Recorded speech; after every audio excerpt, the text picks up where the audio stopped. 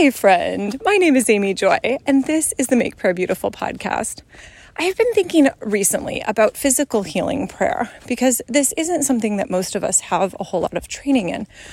And, other than a basic, please bless this person and help them to get well, please cure this person from cancer, kind of a basic level of low-lying prayer that we say, but without much expectation of change or real focus and clarity around how to pray effectively, which this would be the story of my life for, more than 40 years. So there's no blame attached to this. It's just a basic statement that we don't have training. And so I've been thinking about how some years ago I read a beautiful book by Philip Yancey, The Gift of Pain.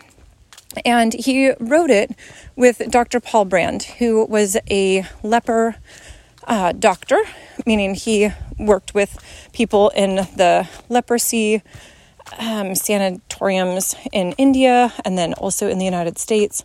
And really an amazing man. I read his biography sometime after that, and just such an amount of genius for him to track down how all of the nerves in the hand worked and be able to restore movement to some of these people who had leprosy, just really kind of destroy some of the nerve endings.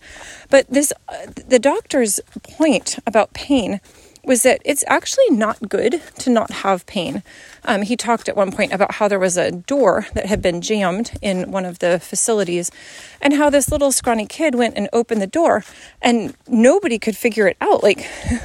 Everybody had tried to open this door, and the doctor looked down and the child's hand was just shredded and bleeding because he had no sense of pain of when he was over exerting himself, and so had just physically managed to open it, but at great expense to his skin and his tendons and everything. So,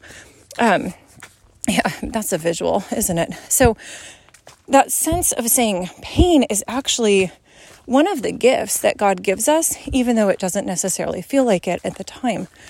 And I've been thinking about that.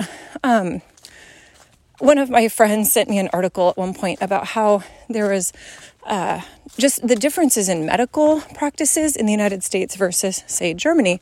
I think a woman had gone over, had some form of foot surgery in Germany and was like, okay, where are my pain meds? And the nurse was like, well, no, you don't get pain meds. And the American was like, no, you don't understand. We get pain meds. And the nurse was like, oh, but you see, if you took pain meds, you might be tempted to overexert yourself, whereas your body is actually trying to heal in the best way it knows how. And so if you try to stand on your foot before it's ready, your body's going to send you a signal to say, no, that's too much.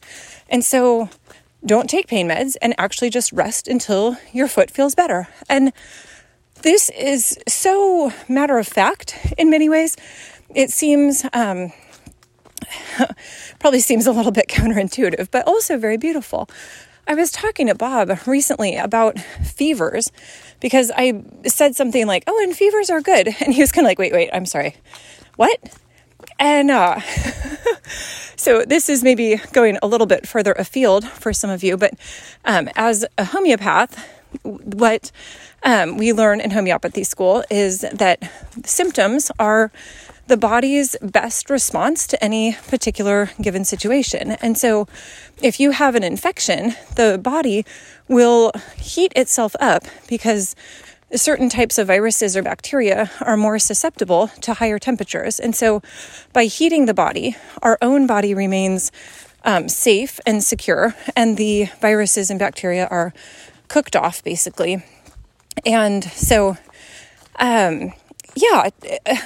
what we learned in homeopathy school would be to say, if you can let a fever run its course, then let it run its course. The main thing is to make sure that you are keeping the person hydrated so that they don't get dehydrated, that's really the issue of a fever, as well as just try to keep the person as comfortable as possible. As we all know, having a fever is just not a very pleasant situation to be in. It's very uncomfortable with the hot and the cold and So if you can handle, though, doing it without drugs in order to drive down the fever, in many ways that's ideal because you're keeping your body you're allowing your body's healing processes to work out as best they can. And so I think that's probably enough for this particular message to say, in many ways, we could say, thank you, Lord, for your healing. Thank you, Lord, for the systems that you've put in place naturally. Thank you for even the gift of pain that allows us to be alert to when something is not right, and to either rest or in other ways figure out that we need to move forward in order to deal with the problem. So thank you, Lord, for that. In your precious name, Jesus. Amen.